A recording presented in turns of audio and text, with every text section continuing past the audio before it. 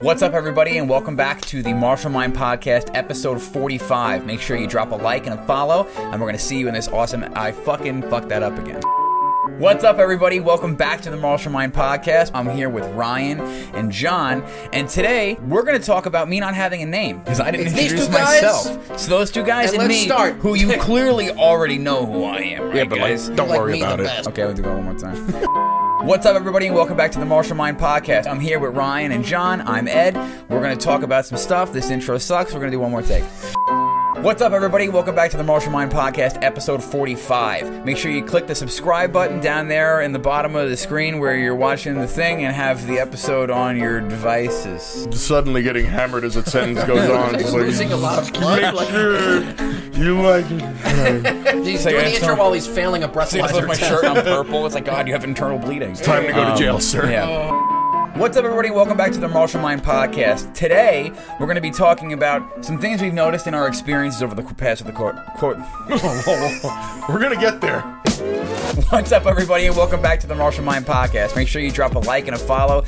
Today, on episode 45, we're going to be talking about some things that we've discovered over the course of the past couple of months of training and testing and competing and everything of that nature. We have some questions that have been posed by listeners in the Discord and on our Instagram that we're going to be answering for you later in the episode. And after that, we have some videos we're going to be breaking down. So if you're listening, don't worry. We're going to be able to talk about all of that and keep you abreast of what we're watching. But if you're on Spotify or YouTube, you can always turn that screen on and watch along with us.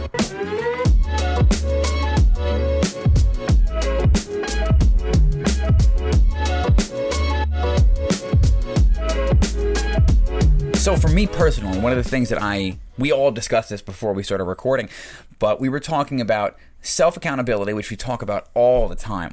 We talk about this all the time. But I feel like we're at a stage, and I'm trying to speak about this in a healthy, positive way. I feel like we're at a stage where we've grown enough now where we can, without ego, look back at the areas in which we were doing a lot of talking and not a lot of doing, and then kind of close those gaps. You know what I mean? Because we are by no means like a David Goggins who's like, I ran 450,000 miles just to be here on Mars before you. You know, like Mars. Yeah. Fuck that. Oh my God, it's Mars. It's David Goggins. I ran here, motherfucker. What you doing there?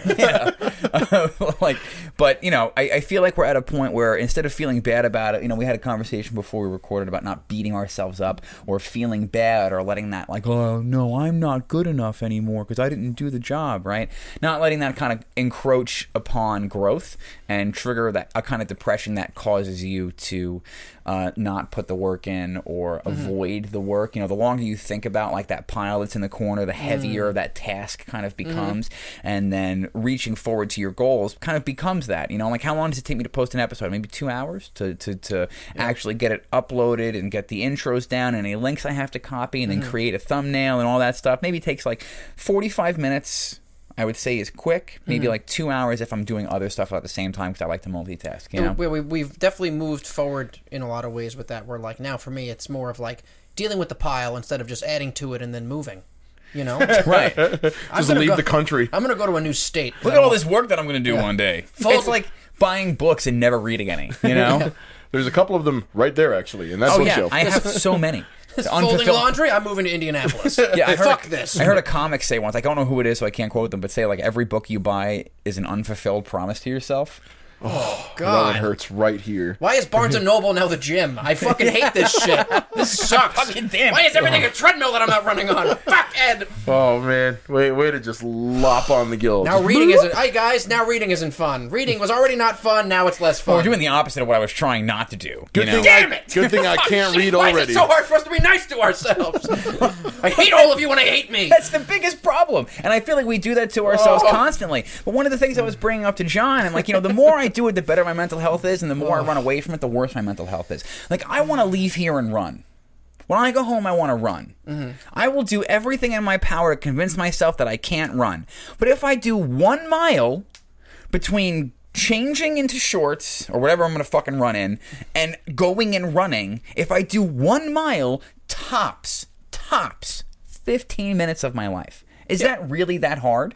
No, it really isn't. How hard is it to like get down and stretch for 5 minutes. It's not that hard, but we sit and think about it because it's easier to just sit down, play video games, watch TV, do whatever it is that you're doing, and then you're just not putting any of the work in. Yeah. But when it's celebratory, when it's positive, when it's an act of self-love, and I hear people talk about this shit ad nauseum, and then I share it to my story, and then I listen to it, and I share it with the people who I think it'll help, and then I take in none of that advice personally, and just like, continue to beat myself Yeah, up. man, let's go. Yeah, it's like word. I love watching David Goggins run, and word. I love watching Joe Rogan do kettlebells, just like with his long nipples, just.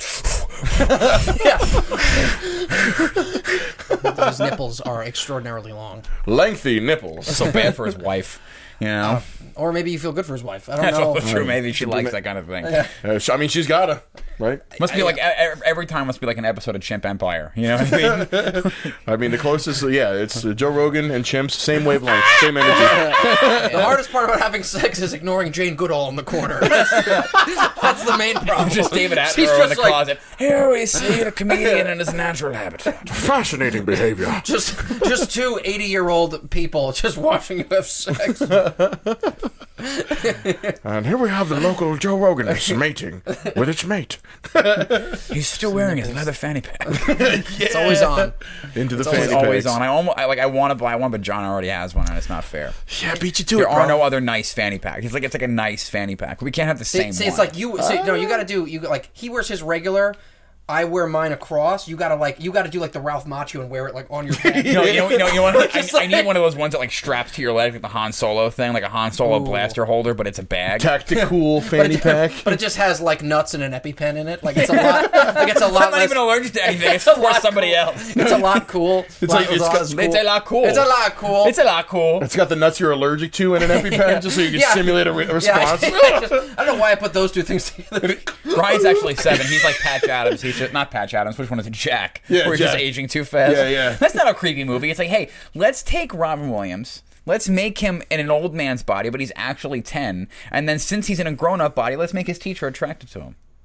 Well, that You know what I mean? ooh, Like, that gets a little freaky. Yeah. But It's like Robert- Benjamin Button, but like with like sex crimes. Is that what it is? It was the 90s. Is that what this movie is? It was the 90s. It was okay. Ah, it's fine. Benjamin Button with felonies. We'll put felonies in there. But definitely, this is something we should definitely look up something a little bit more research in the future. But there's definitely an efficacy to keeping yourself moving and having that affect your mental health. And when you're feeling at your worst, being like, all right, I'm just going to max out my heart rate real quick or get my blood moving and just see how I feel. Because I guarantee you'll feel better.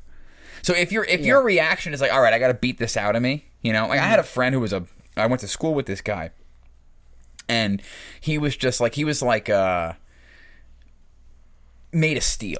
You know what I mean? Like he would be the kind of dude that like you'd all be talking around. You know how like we all fidget and do stances and throw little techniques. This guy was a boxer and a calisthenics athlete. So he was Golden Glove, and then he went from boxing after he like retired from competing. Because he was doing it from the time he was a kid. He stopped, I think he was like 23 or 24.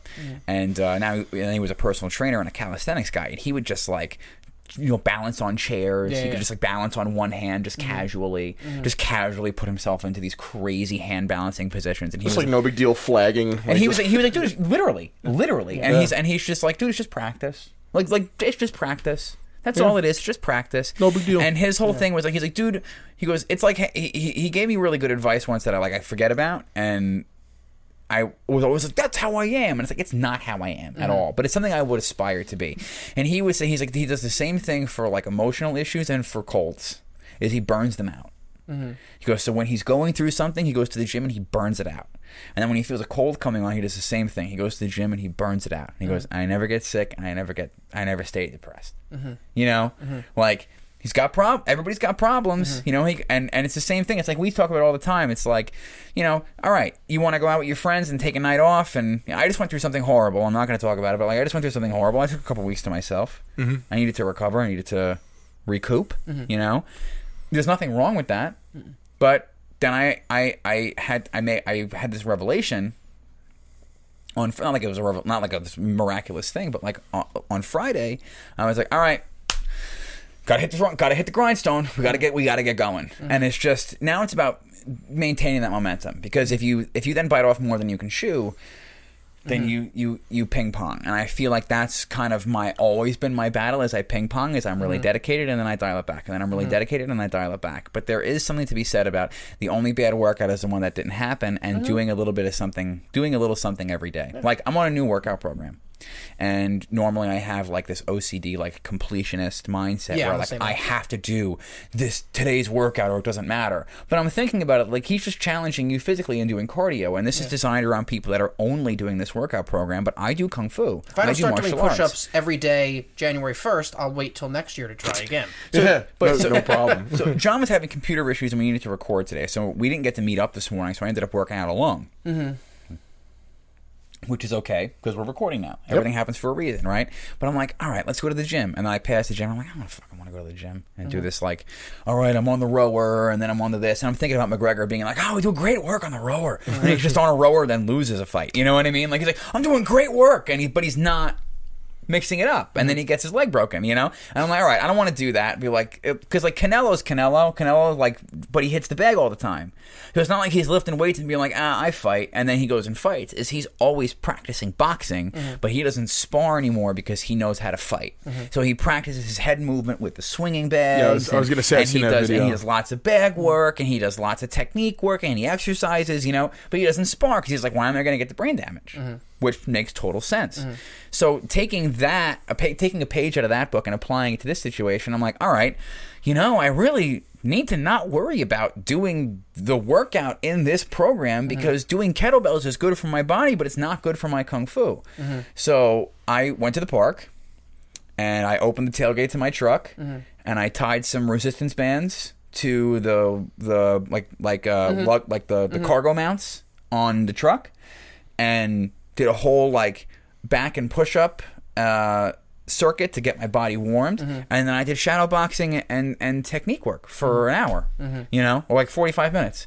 45 minutes of just like, all right, bounce jab, bounce jab, bounce jab, bounce jab, like reverse punches, kicks, roundhouse kick strength stuff with the resistance bands, you know, like all the stuff I need to do to make my fighting and my technique and my basics better. And also because I had a crazy workout and I was too sore to like really go crazy, but now I feel so much better, even though, you know, I said to John specifically, like, normally I would beat myself up and be like, man, I could only do XYZ. But, like, I also had, like, a crazy, like, hour and 45-minute lower body workout yesterday afternoon. Right.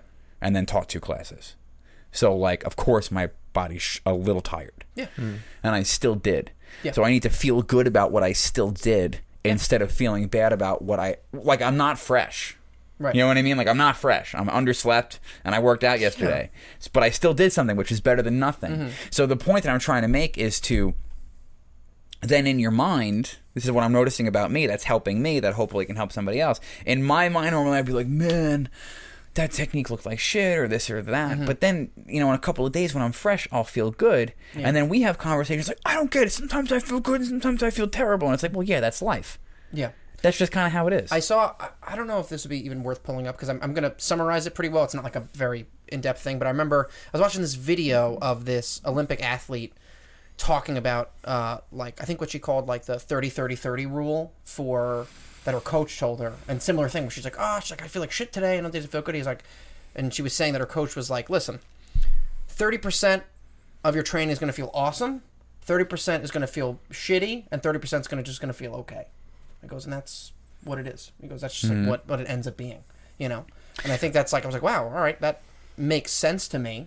And like when I think about like my training, like how often am I feeling really, really good? But again, that goes back to the larger thing of like, yes, you want to optimize your life and limit the amount of unnecessary suffering that you have. But also then not confusing and conflating like suffering with just like I'm bored or like nothing's happening, you know. And it's I do that, and I get we get so crazy about like fucking everything is happening all at once. It's like everything is always happening all at once. Yes, you just need to learn how to parse it.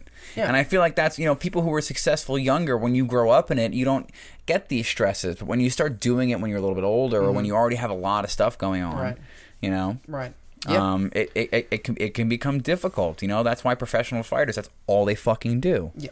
You think like during fight camp you're gonna go home and like have to meal prep? Yeah.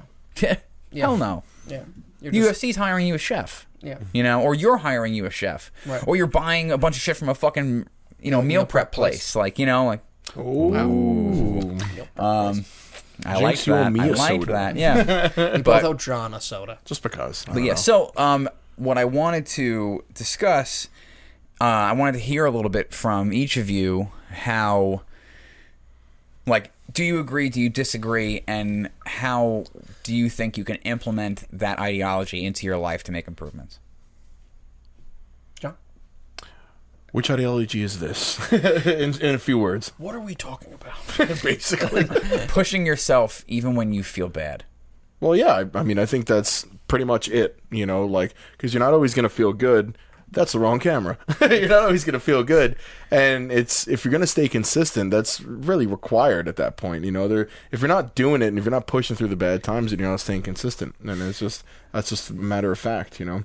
So I think it's not only, you know, if that's what you're doing, you're not doing it without pushing through the bad times, you know? So yeah, it's like in and of it's like by definition, the consistency requires right. that, like in and of itself, that's like part of the definition. And I think we go like this, but I also think that we are all learning lessons and ways in which to be more consistent.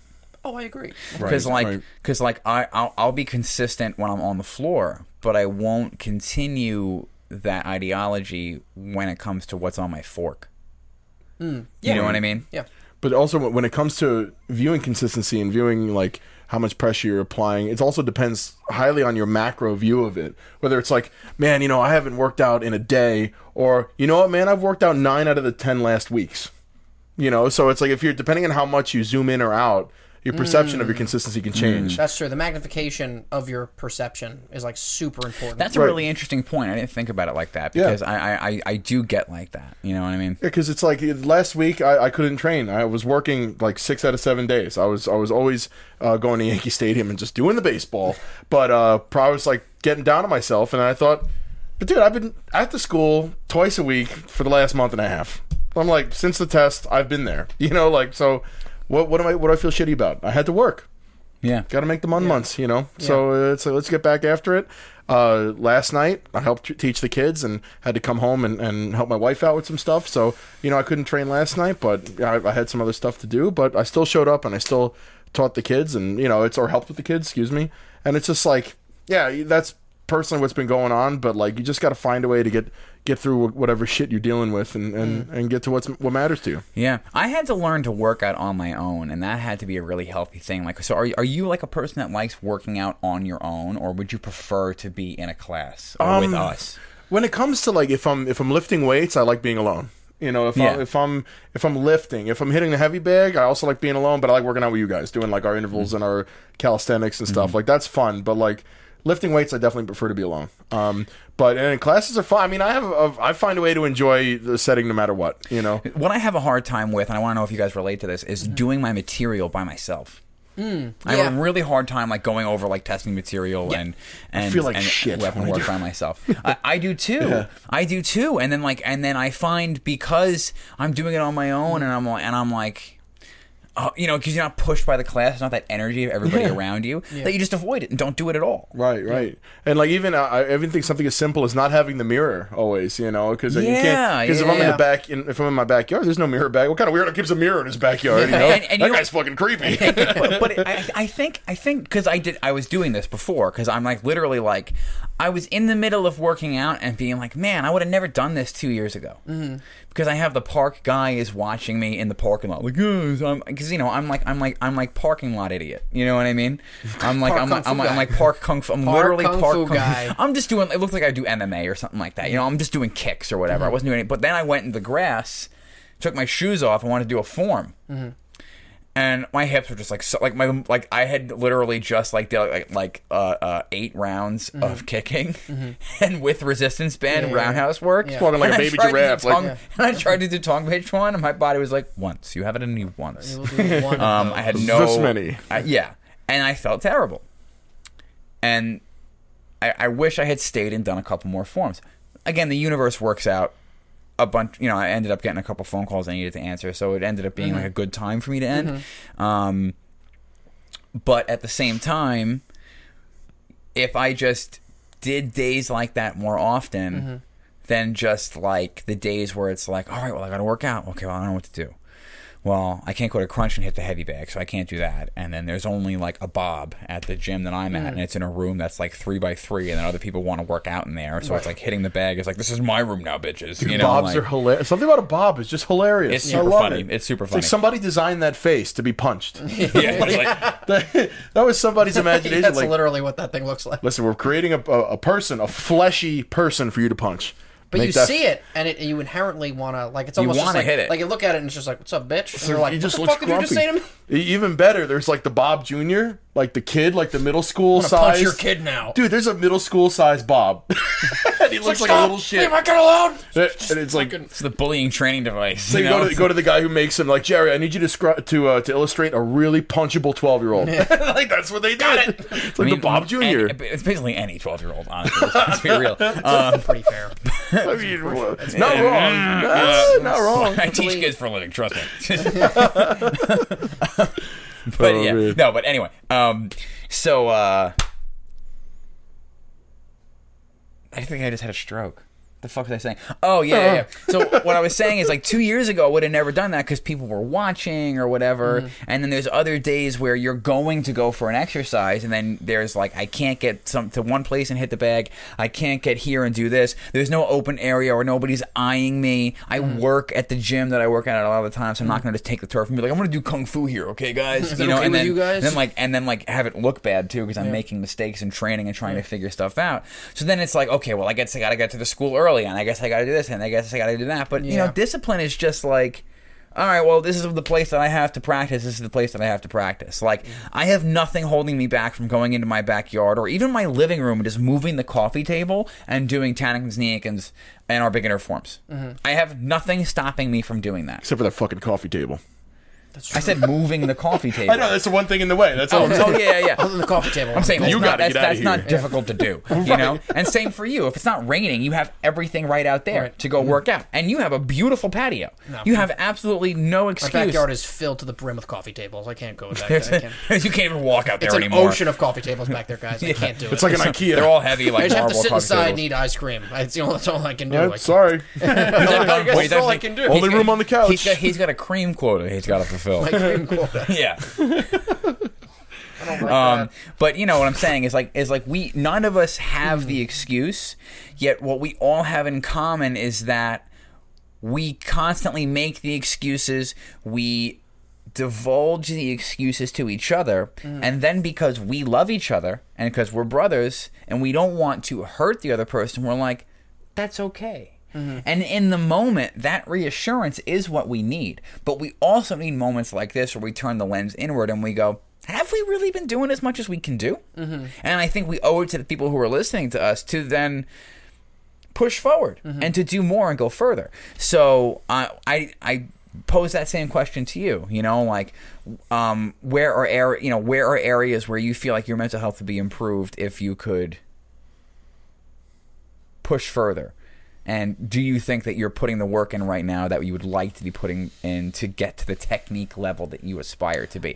From a black belt, black sash perspective, you know what I mean? John is just getting going. So you bring up, I just want to say this real quick before you answer that question. I'm so sorry. That's okay. But to get to your point, 11 years, 3. So for you, looking back and being like, man, I worked out like 9 weeks in a row. Like twice a week, 9 weeks in a row. Like, that's crazy. For you, that is crazy. Like, that's nuts. Because you went for like a decade of being like, well, I worked this muscle by putting this to my face. You know what I mean? Like, I worked this muscle and I worked these muscles. My Coors Light curls. Yeah. I like that a lot, actually. I like that a lot. My Rocky Mountain highs, you know what I mean? Banquet biceps. Oh my God. It's so funny. Champagne of buys. My Miller High Life. But yeah. Yeah. So like for the different perspectives from different experience levels, you know, like we're at a different place. Like twice a week, it isn't going to cut it for where we're expected to be. And it's not going to it will just barely maintain where we're at. Yeah, that would have to be a pretty Intense twice a week. Yeah, a pretty hard 2 times a week. But yeah, that's So for us as your friends who are Black Sashes, we are constantly trying to guide you in a direction where you are mentally, physically, and spiritually emotionally, I should say, capable of gradually increasing the quality of the work that you do, the workload, while then balancing your personal life and getting you and cranking you up to that intermediate workload level while still balancing it out. Because there's other people that we know that have kids, have wives, have jobs, have this, have that, have to do whatever, and they figure it out. You know, like when I was in Phoenix, it was before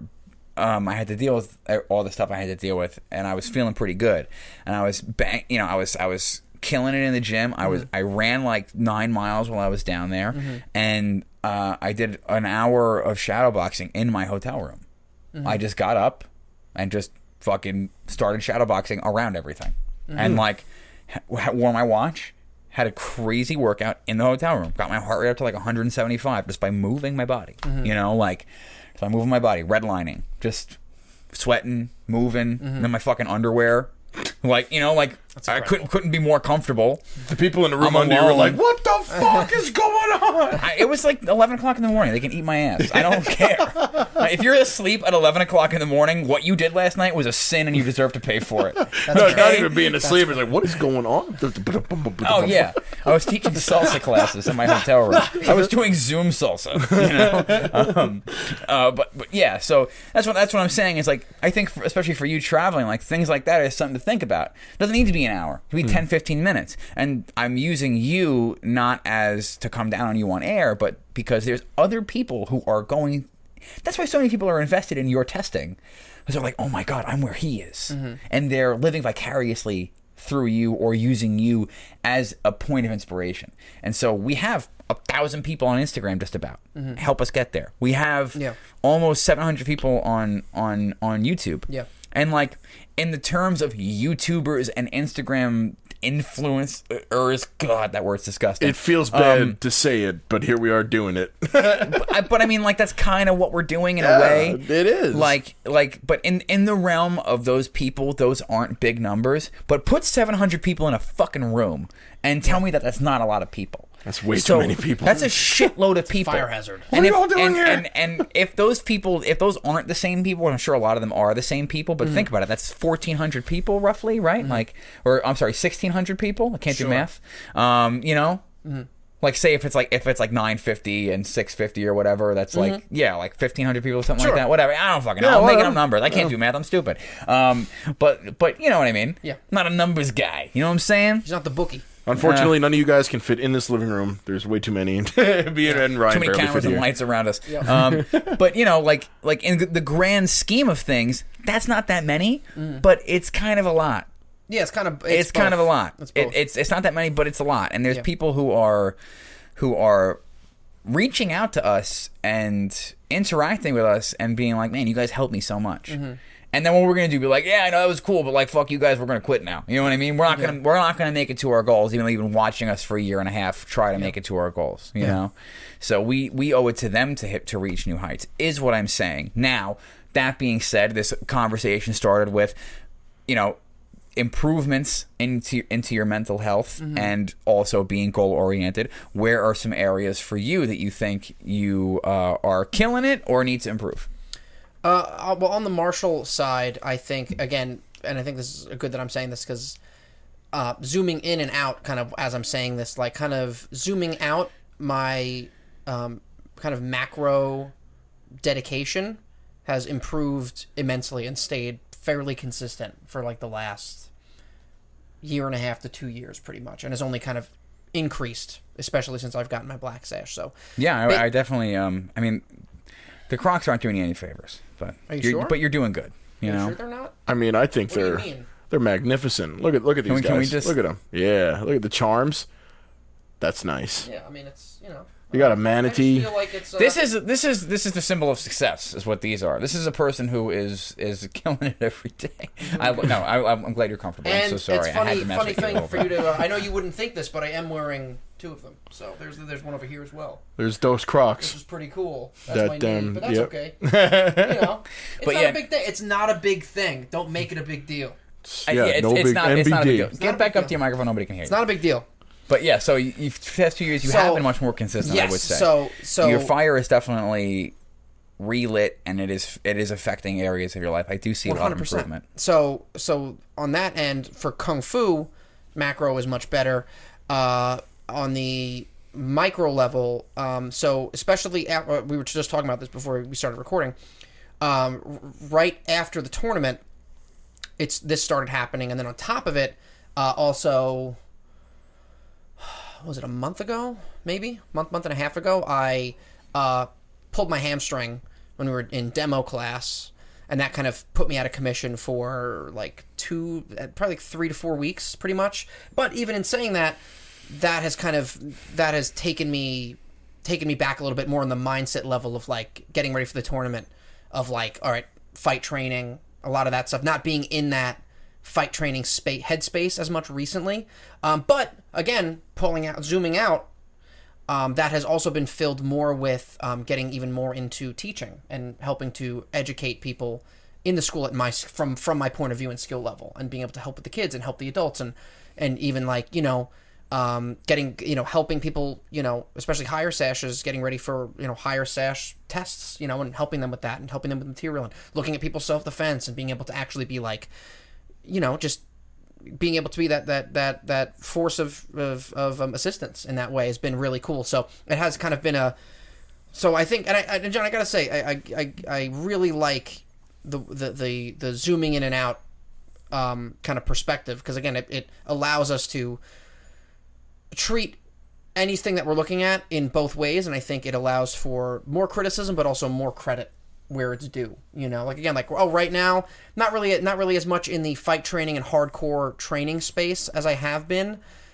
which I want to improve upon. But in light of that, I've also been teaching, just more into teaching and working on material when I am training, and that's been great.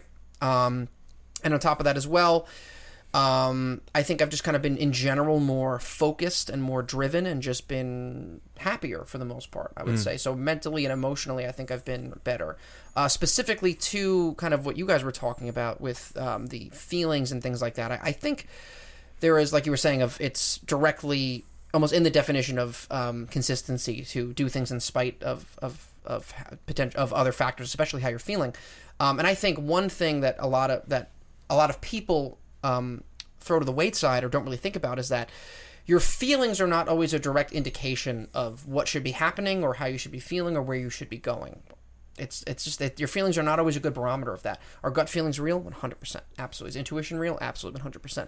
But this idea of like, I feel like shit and my body feels like shit, so I shouldn't work out, that's where it starts getting a little dicey, and I've brought this up multiple times, and I'm going to bring it up again, so fucking deal with it. And I think it's something to be brought up because it's also something that we all do to ourselves. Yeah, and absolutely. Then after this, we're going to get to those questions that were posed. But the questions.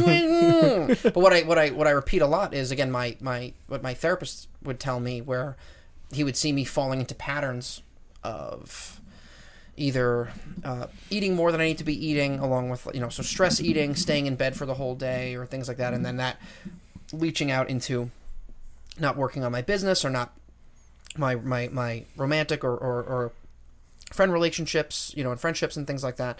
Where he'd be like, is it, if you just acted in light of how you were feeling when you were depressed, where would you be, or what would you be doing? It's like, I'd be binge eating, I'd be fat, I'd be even more sad, I'd probably not have a girlfriend. I'd be Uber Eats photo, Ryan. Yeah, that is not a pleasant photo of me. We'll probably throw that. I think it'd be good to throw that in the Discord at some point. That should go on the Discord.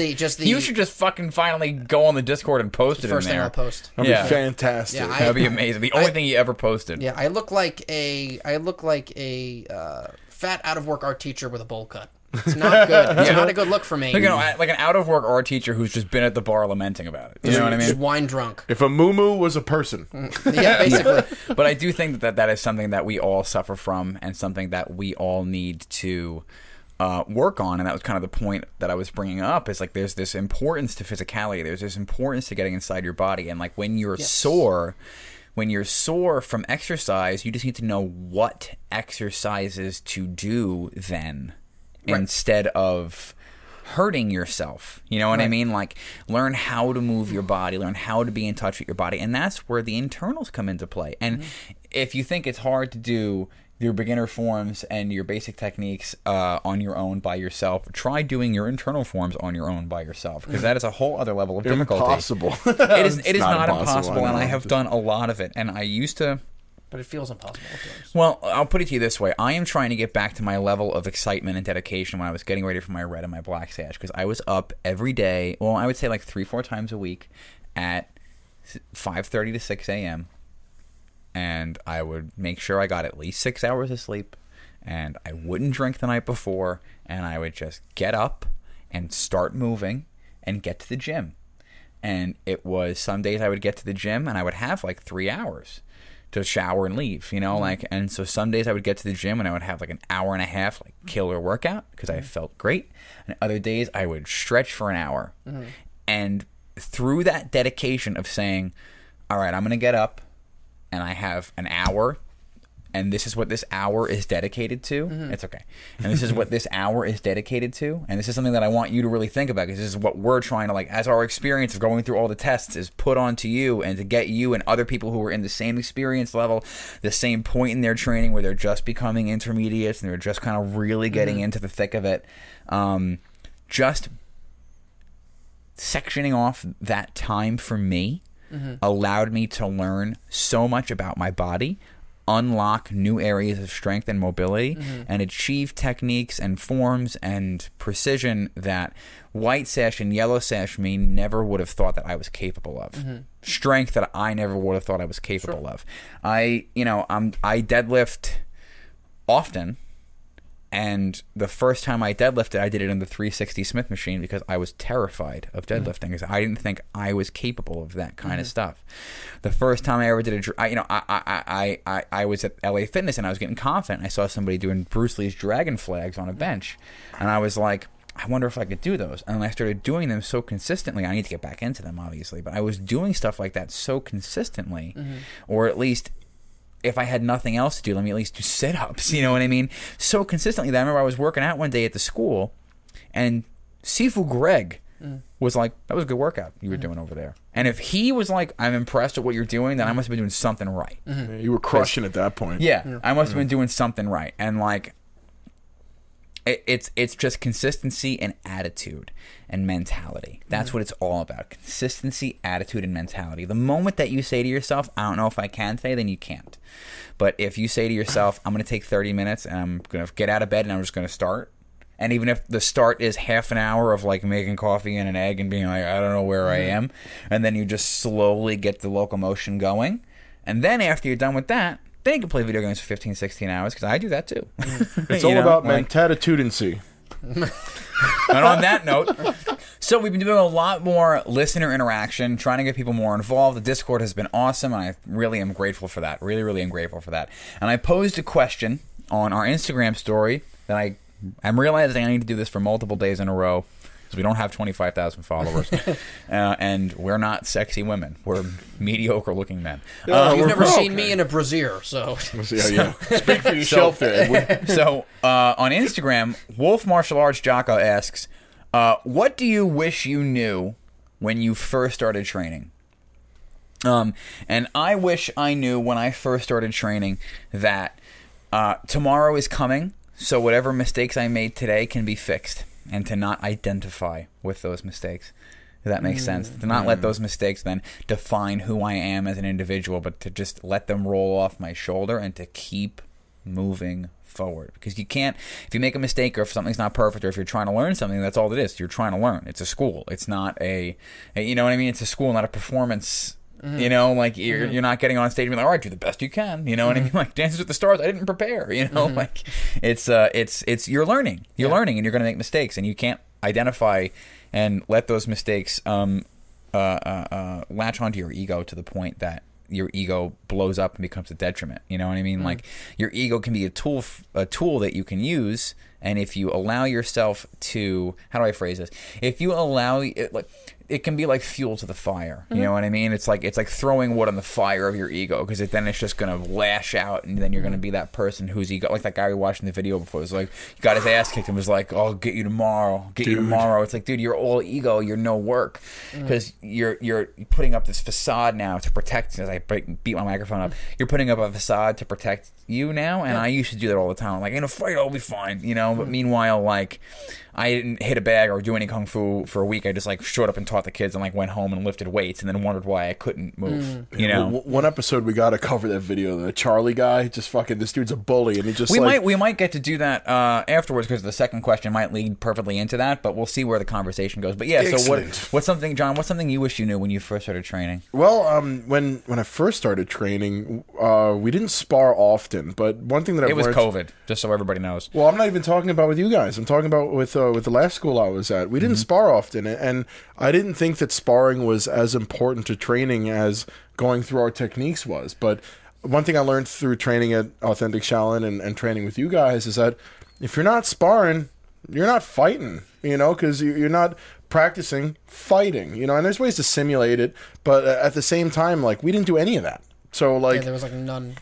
Like you're saying, it's like totally different. Yeah, my school, I think I put on my pads like a handful of times, and we barely ever sparred. It was really just drills, like partner drills, which are very useful. They have their purpose, but like literal sparring will get you good at fighting. And it's not like he was there for 6 months. He was there for like 10 years. Yeah, we didn't do a lot of sparring, and at this school we're very stand up heavy. Like pretty much completely stand up fighting. And it's a lot of fun, and I really discovered an element that was kind of not really shielded from me, but wasn't part of the curriculum. If I can make a note there about the whole, it's basically stand-up fighting. As you get further into it, you realize that you want to be standing immediately. Right. So as you get further into the Sando, you get more advanced, and we can trust you to not kill yourself or kill somebody else with more techniques, right? There are reversals. There is stuff from the floor. There is like, okay, you get taken down, now you're going to take him down, now you're going to get on top. We do practice stuff like that. I have practiced stuff like that in the school. Again, it's not the main focus, because the main focus is you want to be standing again. We're not fighting for the cage. We're not trying to get a submission. We're trying to use the floor as a weapon. That's the point of Sui Jiao. We're trying to use the floor as a weapon, stay on our feet, because we're trying to deal with multiple opponents and get away safely. It's not for the cage. If it's just for competition, then you can roll around on the floor as much as you want.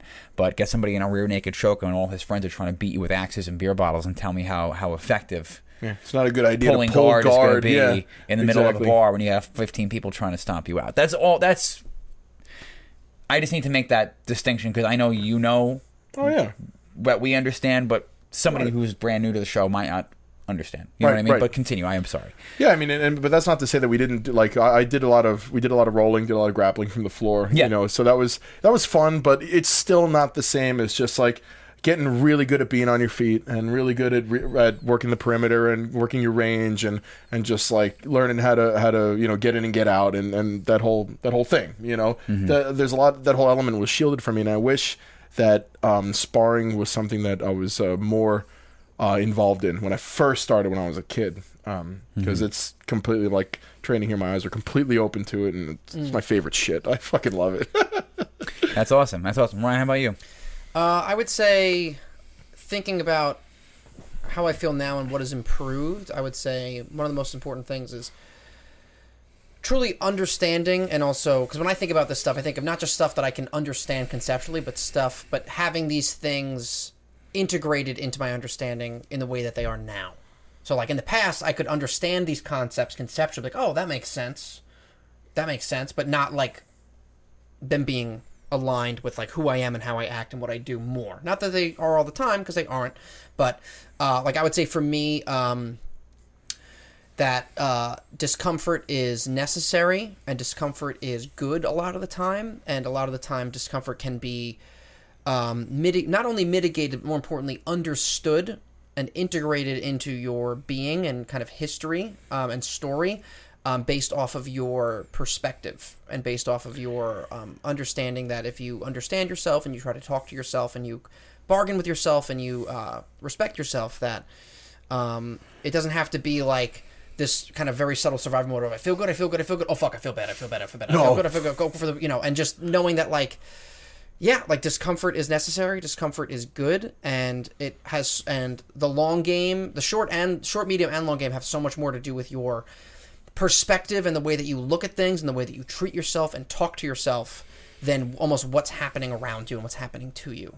I would say those are kind of the biggest things. And then one other thing is just that you will change and you will grow if you allow yourself to. You know, you know, who I was at 18 is not who I am at 28. Because a lot of it because of the school, you know, and because of just, you know, any external factor is going to change you in a positive 100%. You know, and as long as the external factors are positive, will change you in a positive way, and vice versa. Yeah, like falling into a volcano will change you quite a lot, but that will turn you into liquid mostly. Everybody can jump into a volcano once. Yeah, you'll get one good volcano jump. Mostly liquid. And then where are we? And then you jump for the rest of your life. Where are we? So, okay, great. So there's actually a lot of question here. Oh Lord. The inbox is lit. Well, it's all Sagacious Lou. Like Sagacious Zoo. So this is a multi-parted question, and I'm gonna read it all out, and then we're gonna Okay. Many pots. That sounds good. As there's been additions since I've last checked the Discord, which is shit! It's all the same person. He's just it's all Sagacious Lou. He's just got a lot to ask right now. So let's see go, what Lou. he has to say. So he says, or she, I don't know. One topic I'm interested in some schools, some martial artists really go to town to act, look, and behave in the culture of the system that they do.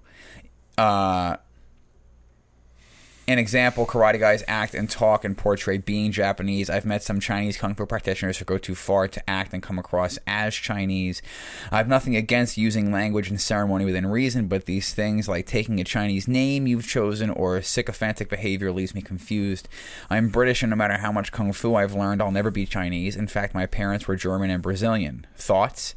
So for that, some people are really lacking an identity. And when there's a lot of culture, at least just my personal opinion on that, like some people really need an identity, and some people get wrapped up or really obsessed or involved with kind of grab the things first like thing this. that they trip Yeah, into because it's a sometimes. community. I mean, look at it with, like when we say we weebs. You know what I mean? Like nerdy guys who are really into anime. I mean, like what they're really latching onto is an identity. They don't know who they are. They're trying to discover themselves. And so this culture and this thing that they do becomes their identity, right? Because they just find something that they love and they attach themselves to it. While in the modern day, a lot of this is now called cultural appropriation and things of that nature. I think it's cultural appropriation when you are doing it specifically to steal from somebody and specifically to claim an idea as your own when it is not. I think that is cultural appropriation. I think if you love and respect a culture, it's like I'm wearing Chinese characters and Buddhist beads right now. You know what I mean? Like, but I would love to learn Chinese. I do Duolingo to understand Chinese a little bit better, and it's more so like because I want to understand the culture. I want to be able to read texts and books in their original format. If I was ever able to do that one day, it would be amazing. And if I ever went to China, then I get to speak to people in Chinese. I think that would be an amazing way to show that I respect the culture. I think a great way to show that you respect the culture excuse me, is to learn their language. And I think if it's from that context, then it's okay. And then the other side of that is to be compassionate towards people who might have a lot going on, emotionally or personally, you know, and to realize that like maybe they have something that they need to deal with or like hide this from, is this is like what they need right now. Or It's like, right, this it's is a buoy they're holding on right, to. exactly. And, that's And fine. maybe they're a little too obsessed about it right now, but give them another couple of years and they might find a balance. Yep. You know. Anybody have anything they want to add on that point?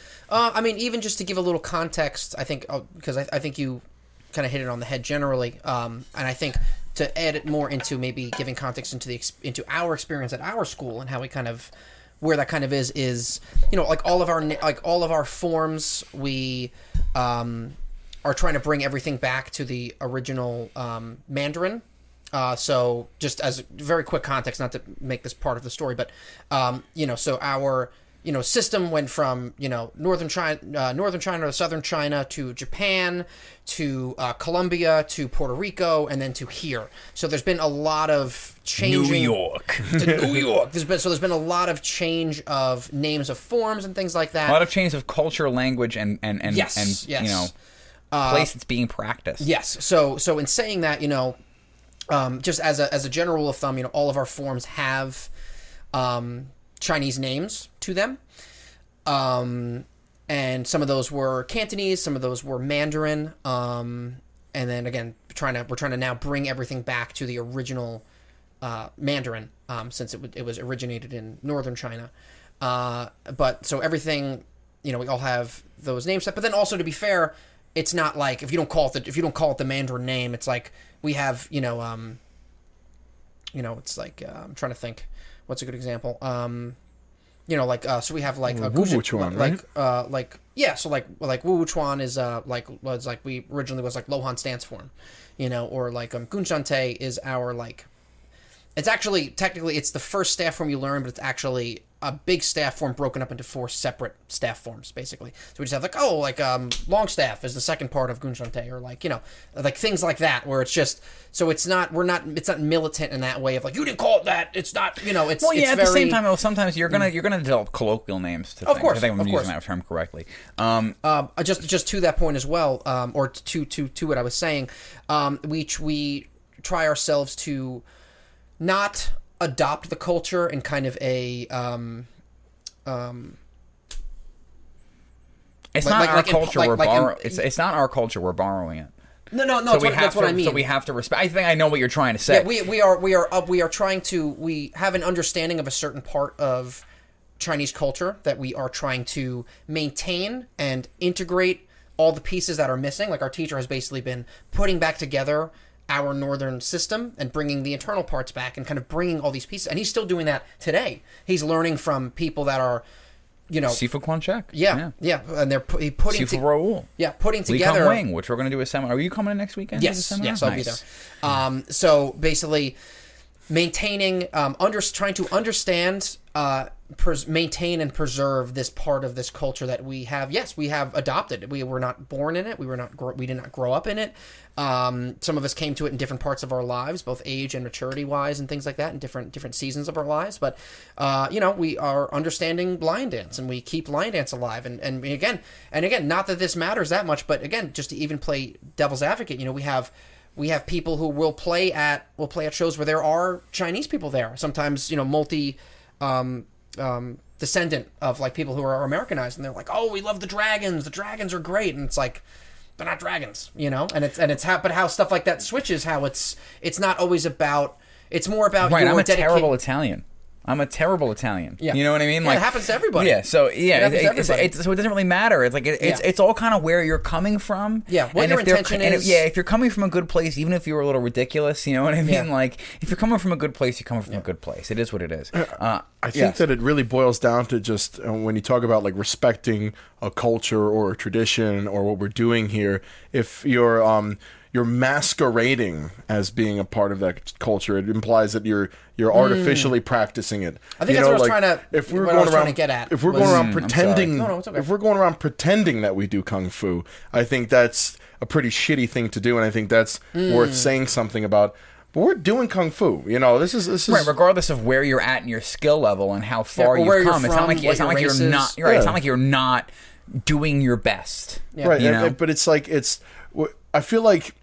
There's sort of people want to put a racial element to cultural appropriation at you're white, so it's not your culture, so you're appropriating it, when it's not that simple. I mean, our teacher is Canadian, and it's just it's and he's a beast, he's a monster, he's one of the most incredible martial arts I've ever seen, and so. And not everybody starts or even gets to a mastery level. And so, everyone that's ever done kung fu on the planet that isn't Chinese is an illegitimate practitioner. That's not legit at all. And some people do feel that way. And that's a terrible way to think. Yeah, and about anything. Yeah, not even just kung fu or martial arts. About anything. I mean, everything ever comes from someone's culture. Everything ever comes from someone's culture. Everything on planet Earth is an amalgamation of influences from outside. Even pasta isn't Italian; it's Chinese. Mm-hmm. Yeah. You know what I mean? All that came from there. You know what I mean? Right.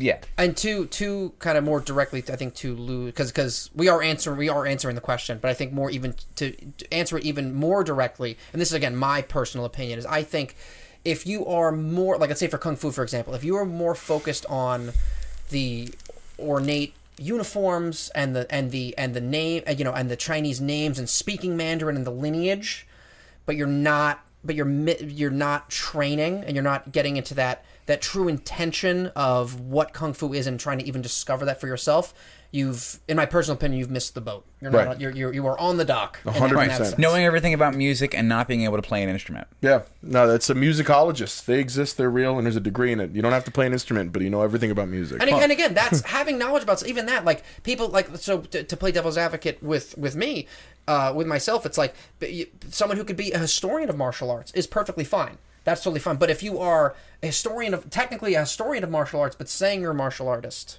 that's where we're missing the boat. If you want to know martial arts, you want to enjoy the history, the language, that's incredible. Do that. But it's like if you're like, I do all these things and I'm a martial artist, but you're a martial artist on paper and you do all the other stuff in practice, it's like, you're not really that. That's what I mean by masquerading. Yeah. All that stuff, the sequined outfits and shit, and like without actually doing the martial arts. You're playing pretend. That's masquerading. You're cosplaying as a martial artist. Were you going to say something else? No, I was going to say, I think that's a great place to move on to the second part of the question, which is long. It's just keep saying another topic and another topic. So he's got okay. So he goes, a question for those who are just starting on the journey of sparring. Any tips, advice, or wise words to help them on their journey, like etiquette, not taking it too far?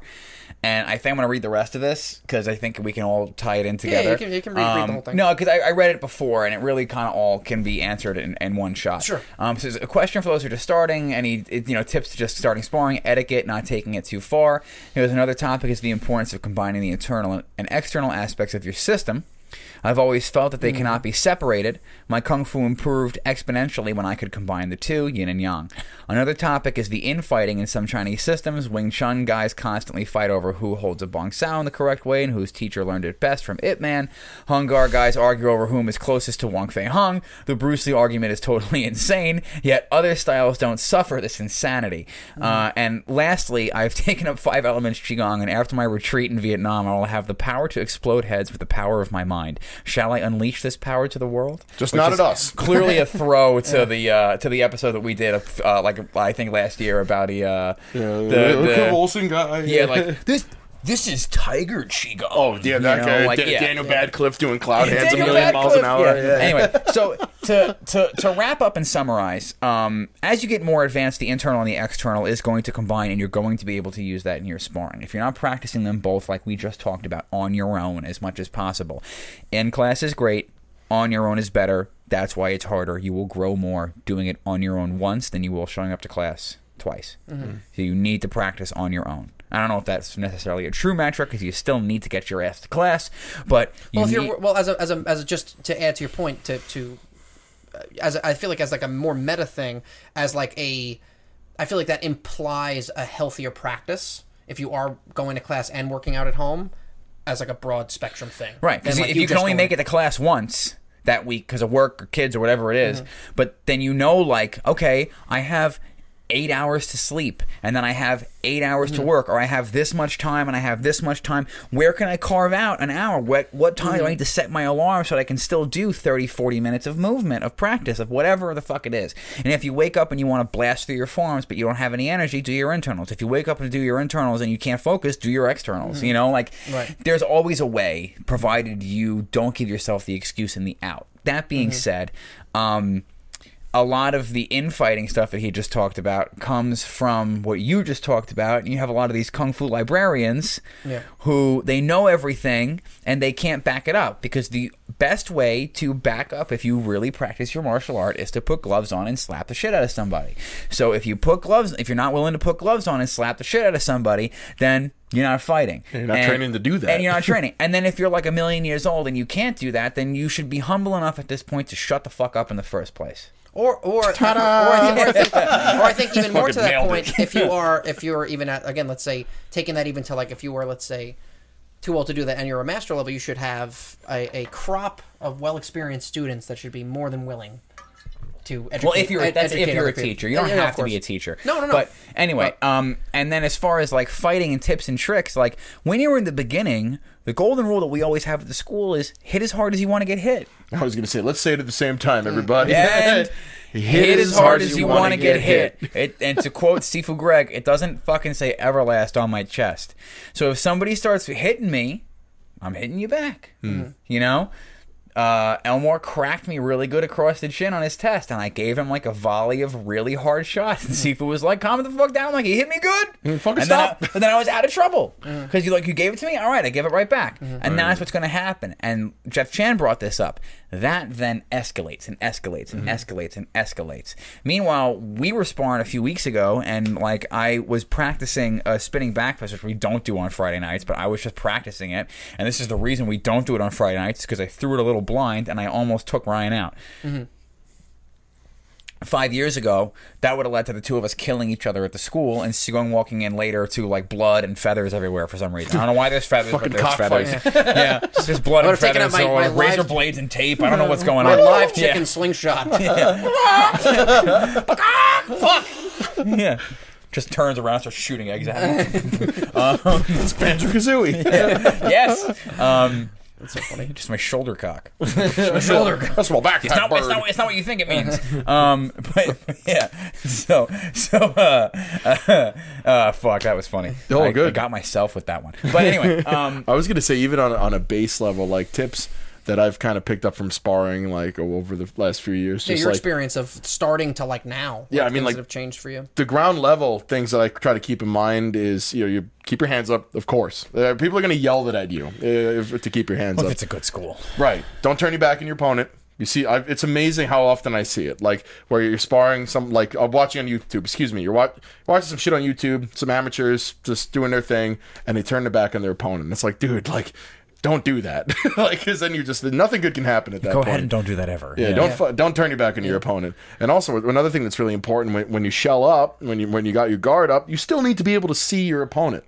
You don't, like, if you got your gloves in front of your eyeballs, what are you doing? You can't see your You opponent. can't do this and not see. Yeah, because like if you're blocking to the point where you're completely obstructing your view, that's not going to help you. And You now know? you get to a point where you're more advanced and you don't need to see. Right. I don't mean legitimately like 100 eyes from Marco Polo. Daredevil like light this fucking, I time. can be. Yeah, I'm blind. It doesn't matter. I can still kill all of you. Where like everybody's blind in Daredevil. Like Hell's everybody that Kitchen's teaches him is blind. everybody's blind. Hell's Kitchen But like is my when you get home. to things like when you're in the clinch, and you're feeling sensitivity or like somebody You throws, have a bridge know, at that point. Yeah. Right, exactly. Sure, So other senses are you keener. use the internals and you use. It's not like the whole thing about like Tai Chi. I'm going to use my Chi to push over 15 men. That's not how it works. It's just as you have the sensitivity to like know how to like I'm rerouting my opponent's energy. It's not that you're rerouting your opponent's energy. It's that you're using yourself to like let their kinetic energy just go that way. You're sensitive to anticipation. That too, 100%. What I'm talking about more is like if somebody's trying to rush you, you know how to then turn and dump them. It's a sensitivity thing. It's not a force thing. That's not strength meets strength. Right. And if you're sparring and you're going to practice stuff like that, the other person needs to know that you're practicing stuff like that. When you're sparring, you need to set ground rules. Like, hey, we're going to spar light. And then if that person starts sparring heavy, you say, okay, are we sparring heavy or are we sparring light? Because that person might not know how hard they're hitting. Because sometimes, like, I got heavy arms. So I'm hitting, and everybody's like, dude, you're laying into me. And I don't realize I'm laying into them, but I'm trying to push my arms out, and I'm tired. And they're, instead of getting this, they're getting like, And it's like that again and again and again because my arms are tired and there's all this weight behind it. And I'm not hitting them hard, but I'm hitting them hard enough that like it's getting fucking annoying, especially if we're trying to spar light. And then that's when somebody would turn it up on me, and then it would turn into a problem, or it would be me just being like, "How did I get here?" Like, oh yes, I'm laying and looking at the ceiling. This is so relaxing. Involuntary nap time. Yeah, I love exactly. Forced nap period. But like that's what's going to happen. So when it comes to sparring, you need to be vocal with the people that you're working with, and you need to do it often, and you need to pick a partner that you work with all the time. You need to find somebody that you work with all the time, and just make sure you're working all the time.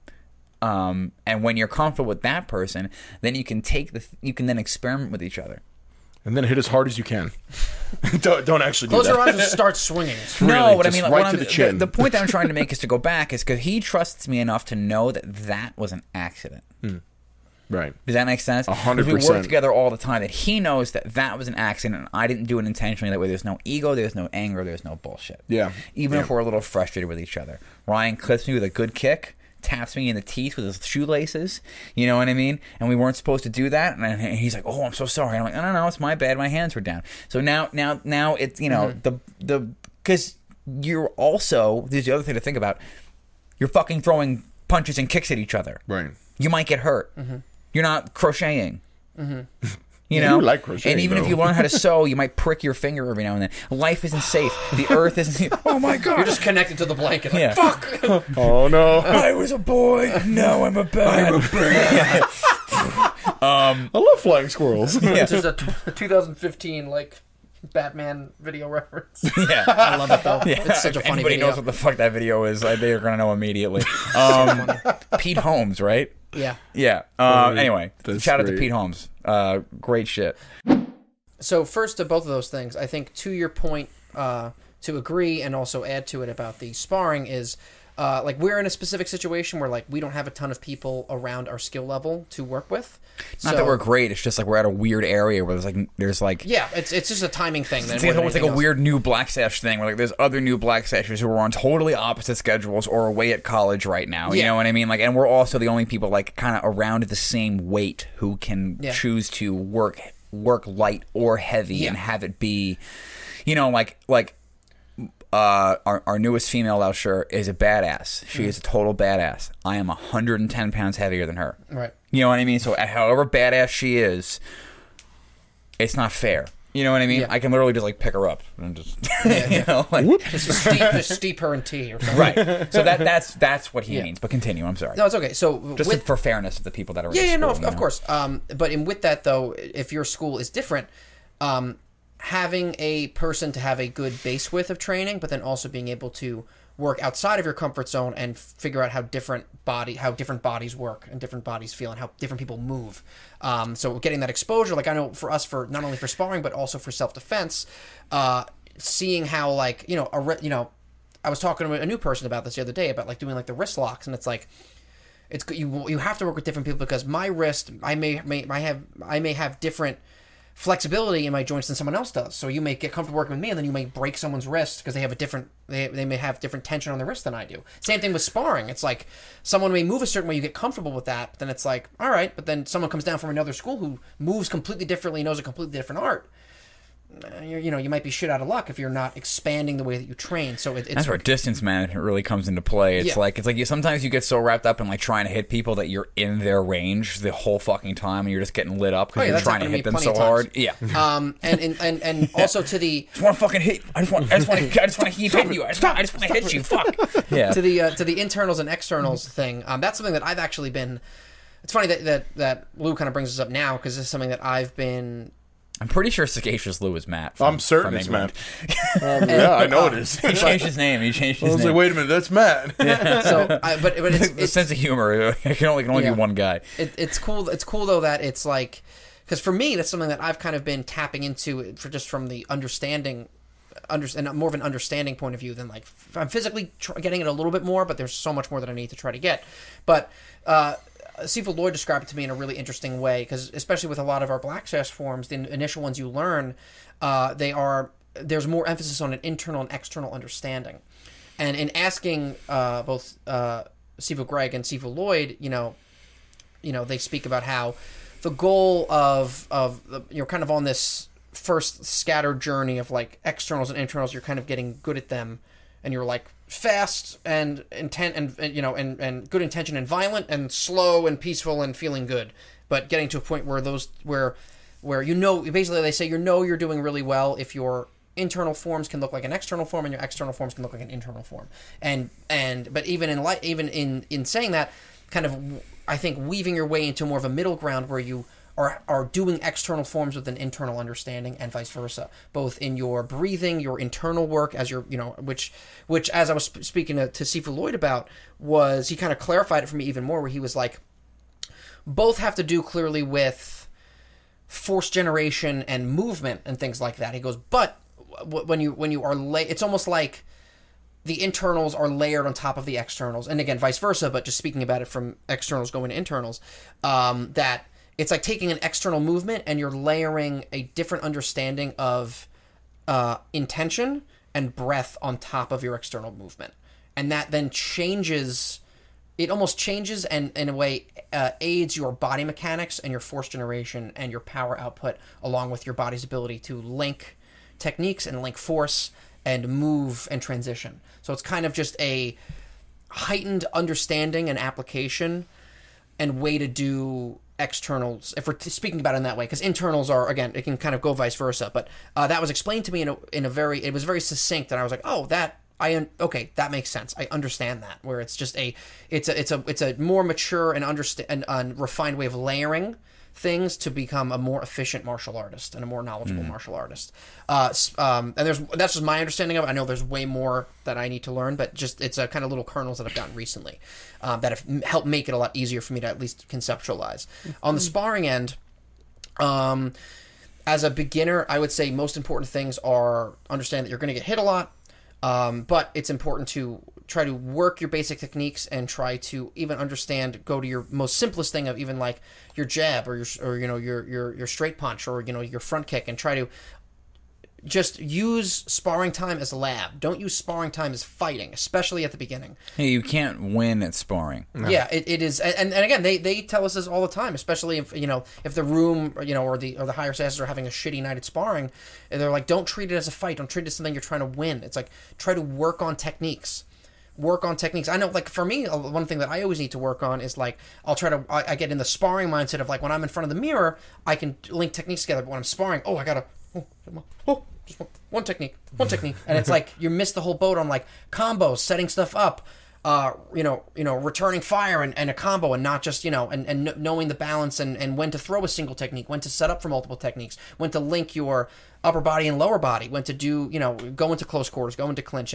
But all of that comes from a very basic understanding that sparring, especially at the beginning, it should be treated as a lab, not as like, I'm going to fight and I need to win and I don't want to get hurt. It's like, of course you don't want to get hurt. Of course your ego wants you to win, but it's more of a, okay, we worked these techniques earlier in class. Let me see. Okay, we did a 1-2 rear leg roundhouse. All right, I tried to throw the combo and I threw the lead. I threw the one and I got punched in the face. All right, why did that happen? Let me keep doing it. Why am I getting punched in the face? Oh, my fucking hand's down. That's why. Because I'm throwing like this. Because I'm worried about hitting someone and not getting hit. And my technique goes out the fucking window. As an example, that's a good example. Yeah. So it's like understanding like that, like just treating it like that, again, like for that example, like that is a perfect summary of kind of like how I try to approach sparring and how all of us really try to approach sparring. On top of that as well, understanding good supplementary work for sparring is intention fueled and methodical drills. So like you have more, in my experience at least, you have more repetitive kind of like road work of like, I'm gonna hit this fucking pad with my elbow 100 times, so I know what it feels like. I know I feel if I'm getting off balance. I know how to transfer force. But on top of that, we'll do stuff of like, all right, how can we merge drills and sparring and make it a little more blurry? How can we? So like a good example is like, okay, you're gonna only throw a lead punch, and I'm gonna try to do a palm fan block and try to do an arm bar. Okay, so we're just going to do that 100 times. All right, I know what's coming. I know working on timing. I know what you're throwing. You know what I'm going to do. No one's going to get hurt. It's very secure. It's very safe, and it allows you to work on a very specific thing. I can work on timing. I can work on anticipation. I can work on timing and anticipation through looking at your body mechanics and what's moving, and looking at cues. And then from there, okay, I'm going to throw 2 leads. The first one is going to be to get your timing off, and then you have to get it on the second one. Okay, so now I'm working on someone throwing multiple techniques on me and trying to stay focused on what I'm trying to do. Then, okay, it's going to be off of a lead reverse. Then you can do it on either side. Now, okay, Now instead of staying stationary, now we're going to move around, and I'm not going to throw you on them, and not going to tell you when I'm throwing either. Now, and that's figuring out a way to take your techniques and scale them to move from stationary beginner drills and moving them as close to sparring as possible, where they're still kind of in an educational setting and it's not just sparring. And then again from there, then you hopefully get experience enough where those drills and sparring kind of mix more, and you're good enough where you're fully returning to that kind of like lab setting where you're returning to the lab with a much more refined understanding of how to work with a beginner and get something out of it, or work with an advanced person, have it be civil and productive and not just be banging if you don't want to be. So yeah, that's kind of the biggest chunks I've been getting, especially getting ready for Black and us all of us working and trying to really understand how we can take our forms and our drills and get them as close to sparring as possible. And that's an ongoing process that we're working through and learning about. So excellent. Yeah. So we are on a bit of a time crunch, so I don't think we're going to get to the video portion of it. We'll save it for 46. Yeah, we shall save it for 46. We'll have fun with that one for sure. Yeah, definitely. Yeah, we got some ideas. We kind of like a part 2 to what we were just talking about as far as sparring etiquette is concerned, because we do have some videos queued up that are like exactly that question. So we will answer that next episode. Stay tuned. Guys, as always, we appreciate you more than anything in the world. Thank you so much for being a follower. Thank you so much for listening and watching. If you want to help us do this full time, you can always consider becoming a patron. The link is in the description below. We have t-shirts and hoodies and all that jazz. Just stuff that's going to help us do this for a living. I think it would be a great dream come true if we got to do this full time and have everything else around it just be training and creativity. So if you want to support that dream, go ahead and become a Patreon today. Become a patron on Patreon today. Yes. And yeah, share our stuff, share our posts. We really appreciate you all. Join the Discord, join the chat. Well, thank you to all of our listeners, and thank you to all of our followers. And this has been the Martial Mind Podcast.